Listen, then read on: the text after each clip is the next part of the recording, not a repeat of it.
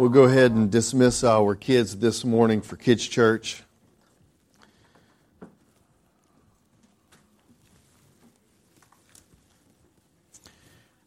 I am absolutely 100% completely humbled. I can promise you that my accomplishment in school is not mine alone, not by any stretch of the imagination.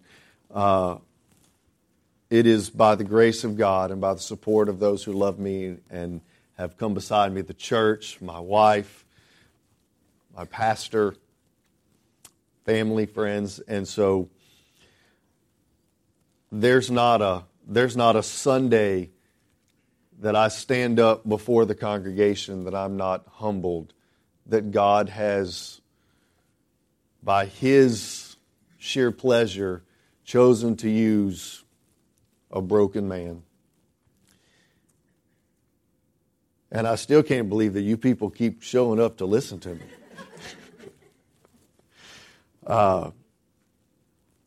Thank you. Thank you for being here, Brother Tommy, Miss Karen.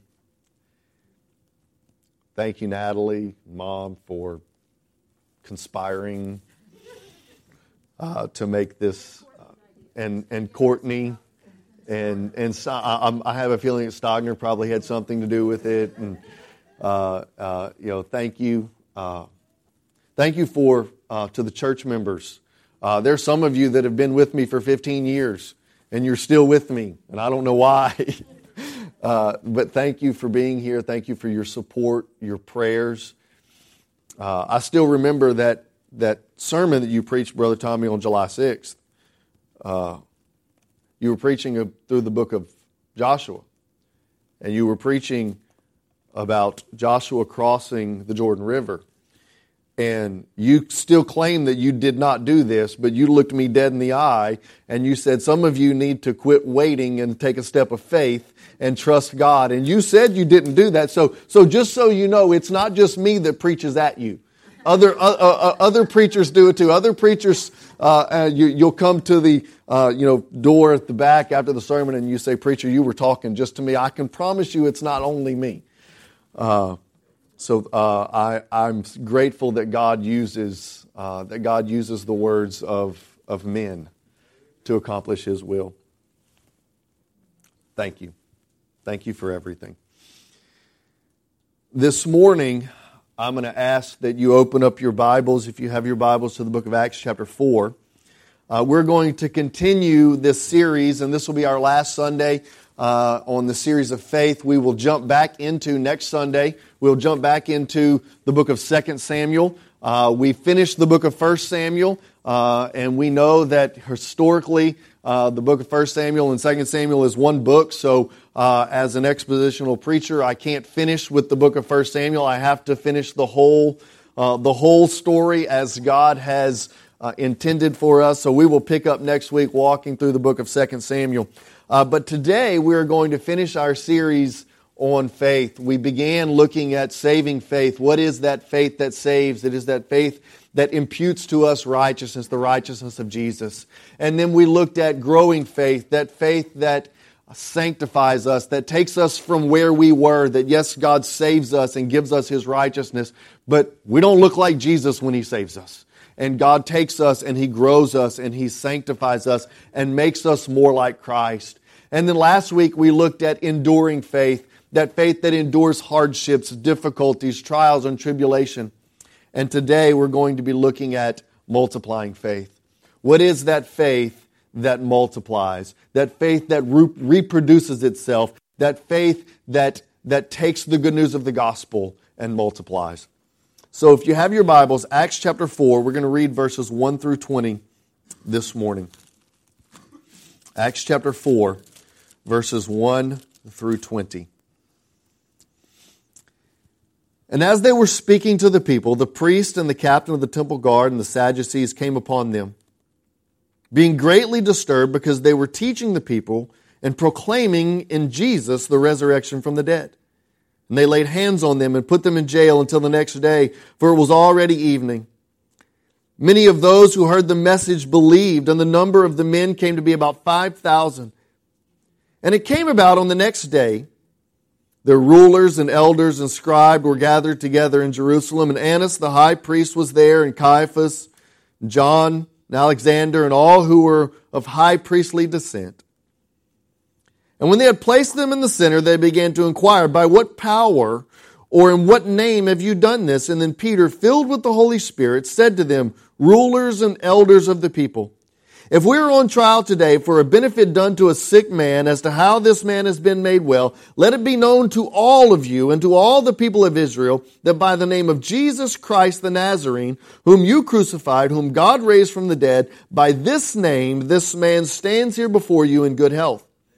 He is the stone which was rejected by you, the builders, but which became the very cornerstone, and there is salvation in no one else, for there is no other name under heaven that has been given among men by which we must be saved. And now as they observed the confidence of Peter and John and understood that they were uneducated, untrained men, they were marveling and began to recognize them as having been with Jesus. And seeing the man who had been healed standing with them, they had nothing to say in reply. But when they had ordered them to go aside out of the council, they began to confer with one another, saying, what shall we do with these men? For the fact that a noteworthy miracle has taken place through them, it is apparent to all who live in Jerusalem, and we cannot deny it. But in order that they may not spread any further among the people, let us warn them to speak no more to any man in this name. And when they had summoned them, they commanded them not to speak or teach at all in the name of Jesus. But Peter and John answered and said to them, whether it is right in the sight of God to give heed to you rather than to God, you be the judge. For we cannot stop speaking what we have seen and heard. Will you pray with me? God, as we look at this text, may we see not the words of a pastor or a preacher. May we see not compulsion because of guilt, but may we see a faith that necessarily reproduces. May you speak to our hearts. May you lay upon us the compulsion by your grace and your mercy to speak of what we've seen and what we've heard. It's in Jesus' name we pray. Amen. Well, I pray that when you leave here today, that you will naturally, by a natural and organic evidence of God moving in your life, that you would multiply your faith, that you would reproduce what has been produced in you by the grace of the Lord Jesus Christ.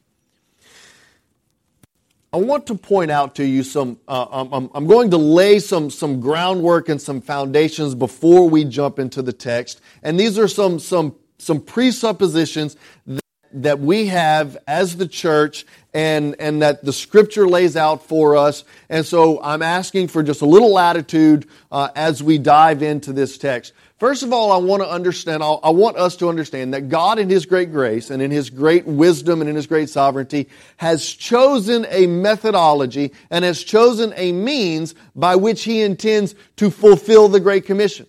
As Jesus is giving His Great Commission to His disciples, He says in Matthew chapter 28, He says, all authority has been given unto me, therefore go into all the nations, making disciples, baptizing them in the name of the Father, Son, and the Holy Spirit, teaching them to observe all that I have commanded. And lo, I am with you always, even to the end of the age. And Acts chapter 1, verse 8, we see Jesus as He is ascending. The Scripture says, Acts chapter 1, verse 8, but the Holy Spirit will come upon you, and you will receive power, and you will be my witnesses in Jerusalem, Judea, Samaria, and to the othermost parts of the earth. I want us to understand that this message and this commission and these marching orders were given to the church.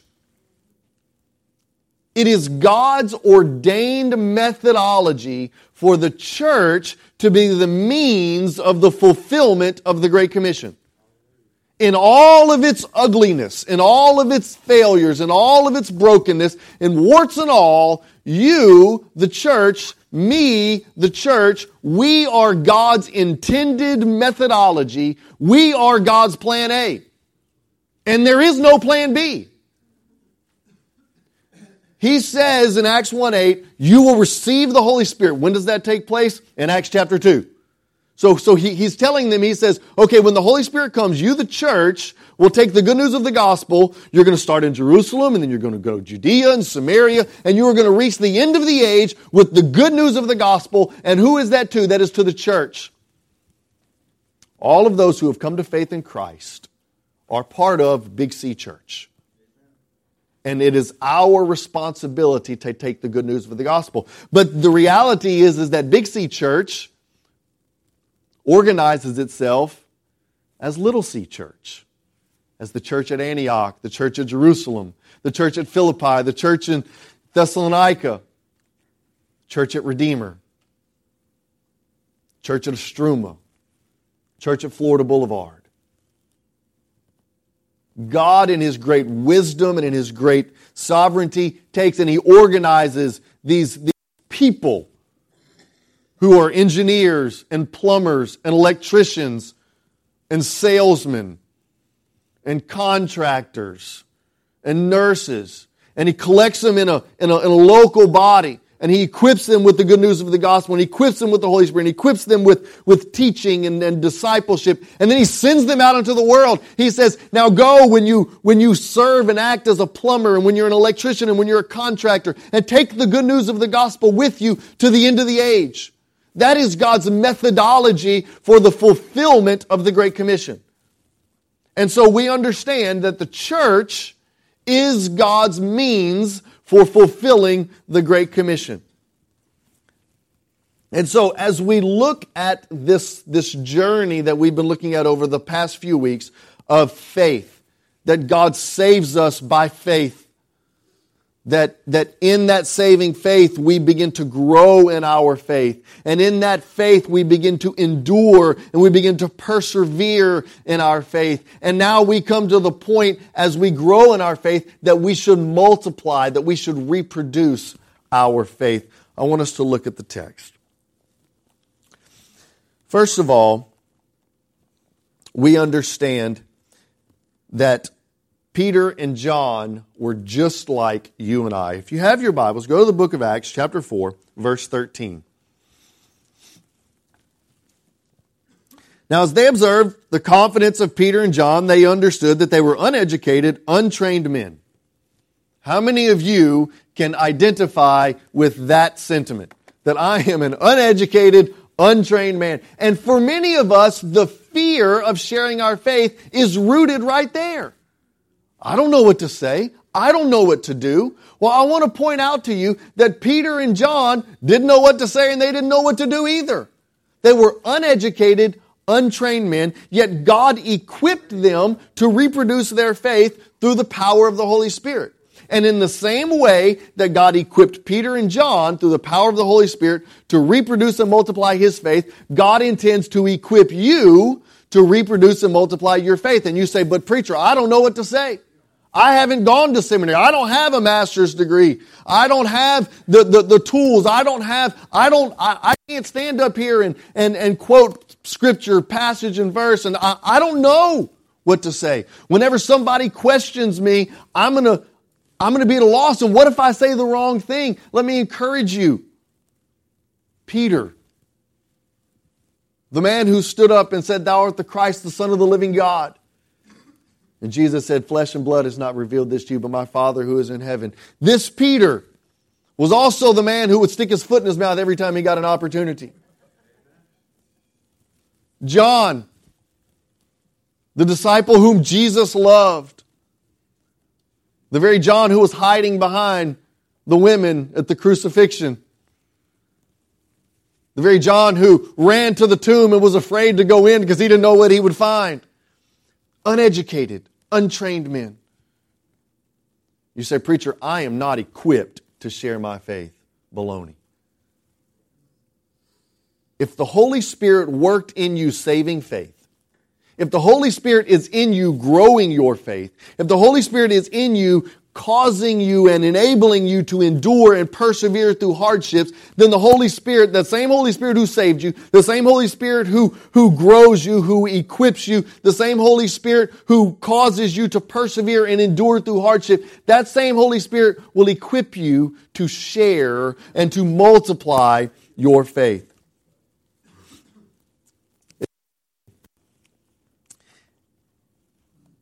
Verse 13, go back to verse 13. I want us to notice what they said. They said, these are uneducated, untrained men, but also they begin to recognize them as having been with Jesus. So what is it that equips them to share their faith? They had been with Jesus. It wasn't that they had a degree. It wasn't that they had the Old Testament, the Pentateuch memorized. What equipped them and what qualified them to multiply their faith is that they had been with Jesus. So for us, if you have a relationship with Jesus, if you know Jesus, that is the only qualification and equipping that you need to multiply your faith. That's it. If you know Jesus, you are both qualified to share your faith, and by the grace of God, you ought to be compelled to share your faith because you know Jesus. Now, I want to point out to you something very, very important for us to understand in this text, and I want to there's a direct application for us in the world that we live today, especially in this post-Christian generation that we're living, because the enemy's methodology doesn't change. He does the same thing generation after generation after generation, and he's doing the same thing today. Look at the text in verses 13 through 17. The Scripture tells us that the elders and the rulers and the scribes, they understood that there was a noteworthy miracle that took place. And they said, we have to acknowledge that something great and something grand took place. But I want us to notice what they say in verse 17. Look at verse 17. In order that it may not spread, what is it? The gospel, the good news, their faith. In order that the gospel may not spread any further among the people, let us warn them to speak no more to any man in the name of Jesus. Now, I want to point out to you that they did not warn Peter and John to stop healing people. They did not warn Peter and John to stop their benevolent acts. They didn't even warn Peter and John to stop praying. They didn't warn Peter and John to stop meeting and worshiping together. They did not warn. They were quite aware of what was going on in the city of Jerusalem at this time. They were quite aware that these men were meeting, that they were gathering on a regular basis. This is just on the heels of Acts chapter 2. This is just on the heels of Pentecost. Do you not think that Caiaphas and Annas and all of the high priests are aware of what's taking place in Jerusalem? They know what's going on. And what do they warn Peter and John about? Speaking in the name of Jesus. You know, it's interesting. After August of 2016,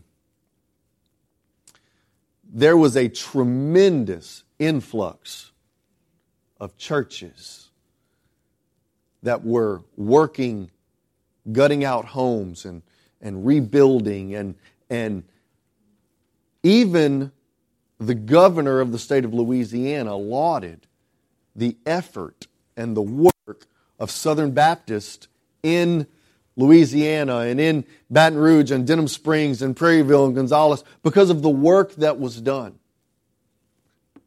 The enemy does not oppose benevolence. The enemy does not oppose good. The enemy does not oppose us feeding the poor. The enemy does not oppose us helping those who are in need. The enemy does not oppose us healing the sick. What the enemy hates and loathes is the name of Jesus. They don't mind our benevolent acts. In fact, they will come right beside us and they will hand out food in the soup kitchen. And there will be other denominations and other faith groups and other civic organizations that will come beside evangelicals to do good works. But where the rub comes is whenever we stand and we say and we preach the exclusivity of Jesus. That there is salvation that is found in no other name than Jesus. That's where the rub comes. It hasn't changed, church. The world has not changed. The enemy has not changed. And I want us to note that they did not chastise, they did not rebuke Peter and John for anything other than preaching in the name of Jesus.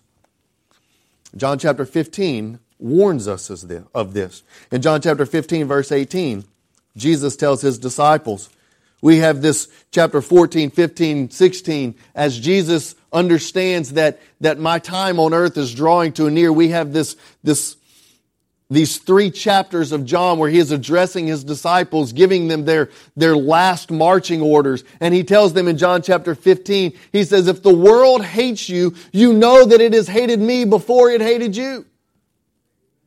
And so we must understand that the world has a detest, they detest and they despise and they loathe Jesus. Because He claims an authority. Because He says, before Abraham was, I am. Because He says, I am the way, the truth, and the life, and no man may come to the Father but by me. There is an exclusivity that Jesus claims. And God is not sitting up on top of the mountain. And there are all these many paths that bring us to God.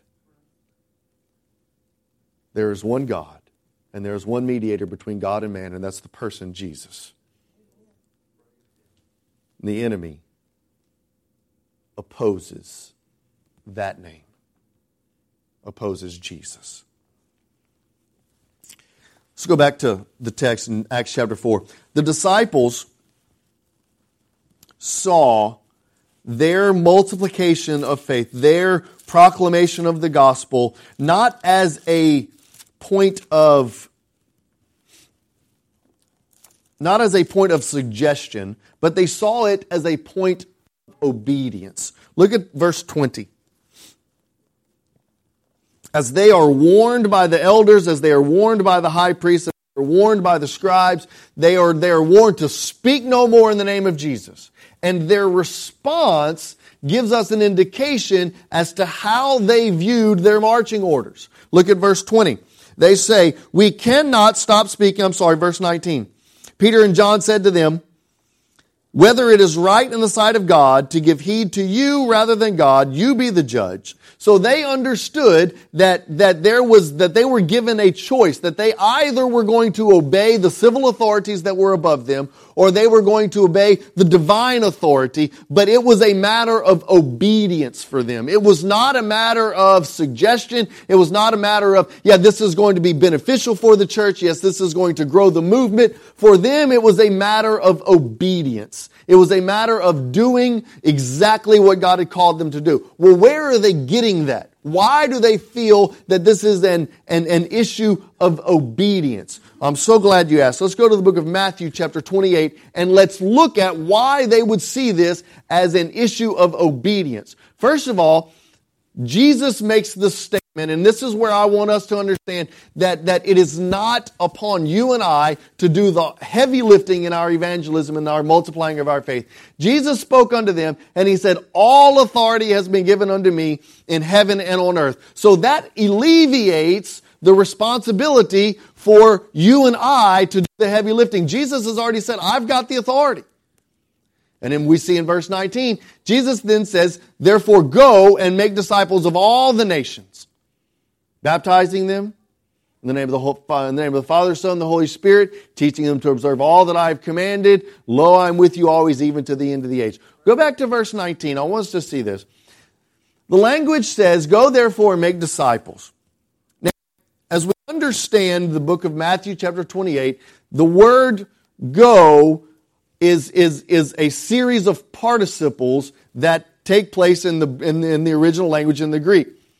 So what it says, what the original Greek says is going, making, teaching. It is a series of participles. What the connotation of the text says is that as you go, you are going to be making disciples. You're going to be baptizing. You're going to be teaching. As you are going. So what does this mean? This means for the disciples, this means for Peter and John, that as you are going into the temple, which is why they were in trouble, as you are going into the temple, you're going to be making disciples, baptizing them, teaching them to observe all that I have commanded. And what did they do? They were walking into the temple, and one of the men was saying, Peter and John, give us some money. And he said, gold and silver have I not, but what I have I give to you in the name of Jesus. Rise and walk. As they were going about their daily life, they were sharing the good news of the gospel. As they were going about their daily life, they were multiplying their faith. They were reproducing their faith. It wasn't something that they gathered on a Sunday night at church and said, you know what, we're going to have a program where we're going to go out and share our faith. Not that there's anything counterproductive to that, but it was a part of their everyday life. Faith that is saving faith, that is growing faith, that is enduring faith, will be multiplying faith because it happens organically. As you go to the ball field with your kids and you're sitting next to the mom and you're talking about baseball and you're talking about kids, the natural course of the conversation, if you love Jesus, you're going to talk about what you love. And you ought to talk about Jesus. As you're at work, as you're sitting at lunch, as you're at the water cooler, as you go about your life, make disciples. It was a part of their command. It was a part of their marching orders. It was an issue of obedience. Peter and John said, all we did was go into the temple. This man asked us for help. We said, we can't give you any money, but I can give you something that is far greater than money. I can give you eternal life, not because it's mine, but because it is God who gives freely thereof. They saw it as an issue of obedience. And church, you have a responsibility, the same plan, the same compulsion that was given to the disciples is given to us. As you go, as you work, as you go to the ball field, as you play golf, as you go eat lunch, as you barbecue on Memorial Day, make disciples. Make disciples. I want to point out to you that their making of disciples and their proclamation of the good news of Jesus was based upon their own experience. Look at verse 20. It said, in verse 19, they said, look, it's a matter of obedience. We have to do what God has called us to do rather than what you're telling us to do. And in verse 20, they said, we cannot stop speaking. Look at the last verse. About what we have seen and what we have heard. Peter and John are not speaking of some third-hand experience. Peter and John were with Jesus. Peter and John walked with Jesus. Peter himself walked on water and met Jesus out on the lake. John entered an empty tomb and found his burial cloth lying there. Peter and John dispensed the bread and the fish that Jesus multiplied. Peter witnessed his mother being raised from the dead. John watched him die. These were men who were with Jesus. And they said, we cannot help but speak from our own experiences. What this tells us, church, is the most powerful evangelistic tool you have is your experience with Jesus. As you share your faith, as you multiply your faith, as you reproduce your faith, yes, tell the stories of the New Testament. Tell of what Jesus has done. Tell of how He multiplied the fish and the bread. Tell of how He raised Lazarus from the dead. Tell those stories, but tell your story. Revelation chapter 12:11 says, and they overcame Him by the blood of the Lamb and the word of their testimony, and they loved not their life even unto death. The most powerful evangelistic tool you have is your experience with Jesus. So, if, and this is a big if you have a relationship with Jesus, it ought to be evident in your life. If you have a relationship with Jesus, if you are walking with Him and talking with Him, if there is a personal relationship, it ought to be evident in your life. And your most effective tool for multiplication, for evangelism, for reproducing your faith is your story. What has God done in your life? In just a few moments, I'm going to brag. I'm going to pause right now, and I'm going to brag on what God has done in the life of one of our church members. Today is the first Sunday that Miss Kathleen Argyle is off of all of her chemotherapy medication. 3 years ago, 4 years ago, 3 years ago, she was diagnosed with kidney cancer. Had it not been for the diagnosis of the kidney cancer, they would have never found the lung cancer. Just a few weeks outside of surgery from lung cancer, she goes to her oncologist, and her oncologist says, I don't see any cancer, any kidney cancer or any lung cancer anywhere. And so we're going to take you off of all of your medication. And that is what Jesus and what the great physician has done in her life. And so her greatest testimony, her greatest evangelistic tool is for her to be able to say, let me tell you what Jesus did in me. Let me tell you how God has changed my life. And it's not just the cancer, because He worked in me long before He ever healed me of cancer. And that is the most effective means of evangelism, of you telling your story how Jesus changed your life. You tell your story how Jesus saved you from an eternity in a Christless hell. But I want to point out to you one last thing in verse 20. Verse 20 says, we cannot help but speak about what we have seen and what we have heard, our own personal experience. But look at the very first part. We cannot help but speak. You've heard the quote, no doubt, preach the gospel, share the gospel at all times. And when necessary, use words. Church, it's necessary. Peter and John did not say, we cannot help but share the gospel by all means, and when necessary, use words about what we have seen and heard. They said, we cannot help but speak about what we have seen and what we've heard. Because the world is going to take your benevolent acts, they're going to take your kindness, they're going to take your goodness, and they're going to interpret it through their own lenses, and they're going to interpret it through their own filters, and they're going to receive it as twisted and perverted by the enemy. But when you speak clearly about the testimony of how Jesus has changed your life, God will use that to multiply and reproduce your faith. You must speak. You must speak that Jesus said, I am the way, the truth, and the life, and no man comes to the Father but by me. You must speak that there is one name given under heaven by which men must be saved, and that is the name of Jesus.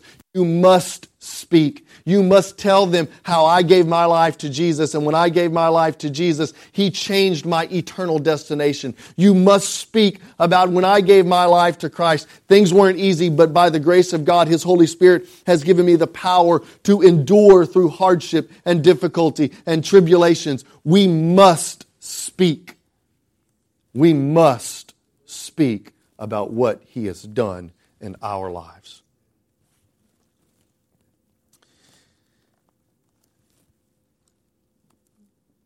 In a world of relative truth, in a world of false hope, we must be willing and ready to give an answer for the hope that is within us. 1 Peter chapter 3.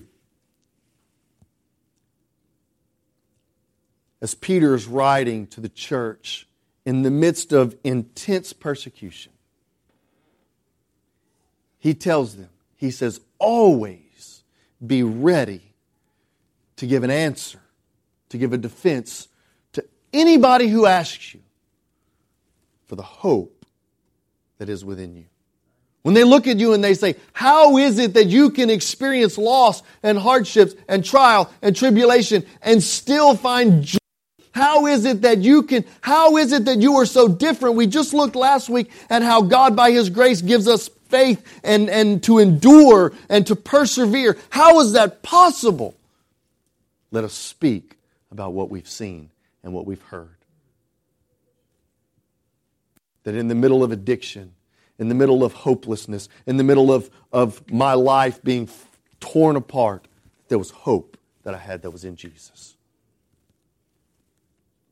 Maybe you're out there this morning. You don't have hope. You want hope, but you don't have hope. Maybe you're out there this morning and you can't multiply your faith because you've never experienced saving faith. You don't have a personal relationship with Jesus. Well, let me invite you to come. Jesus said, all those who are weary and heavy laden, come to me, and I will give you rest. This morning, Jesus is calling. He's calling you either to give your life to Jesus for the very first time, or He's calling you to multiply your faith. Will you find yourself obedient? Let's pray. God, we thank You that in Your great grace, You sent Jesus to pay the penalty for our sin.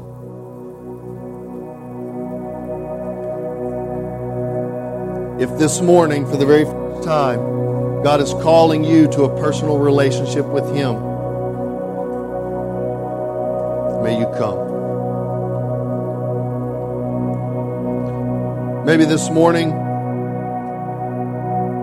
you've been impressed by the Holy Spirit of your need to multiply your faith, of your need to speak about what God has seen, what you have seen God do in your life. Maybe for the very first time you realize that evangelism is not a program at church, but it's something that ought to be a part of my everyday life.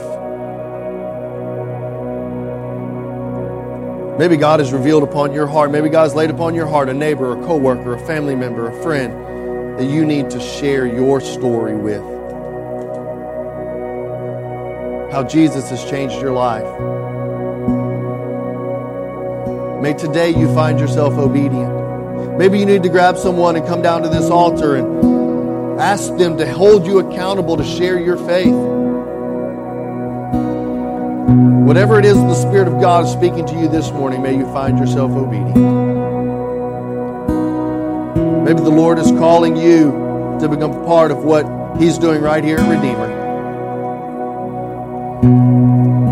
May today be the day of obedience. God, may your Holy Spirit have the freedom to move in and amongst us this morning. It's in Jesus' name we pray. Amen. Will you stand and worship with us?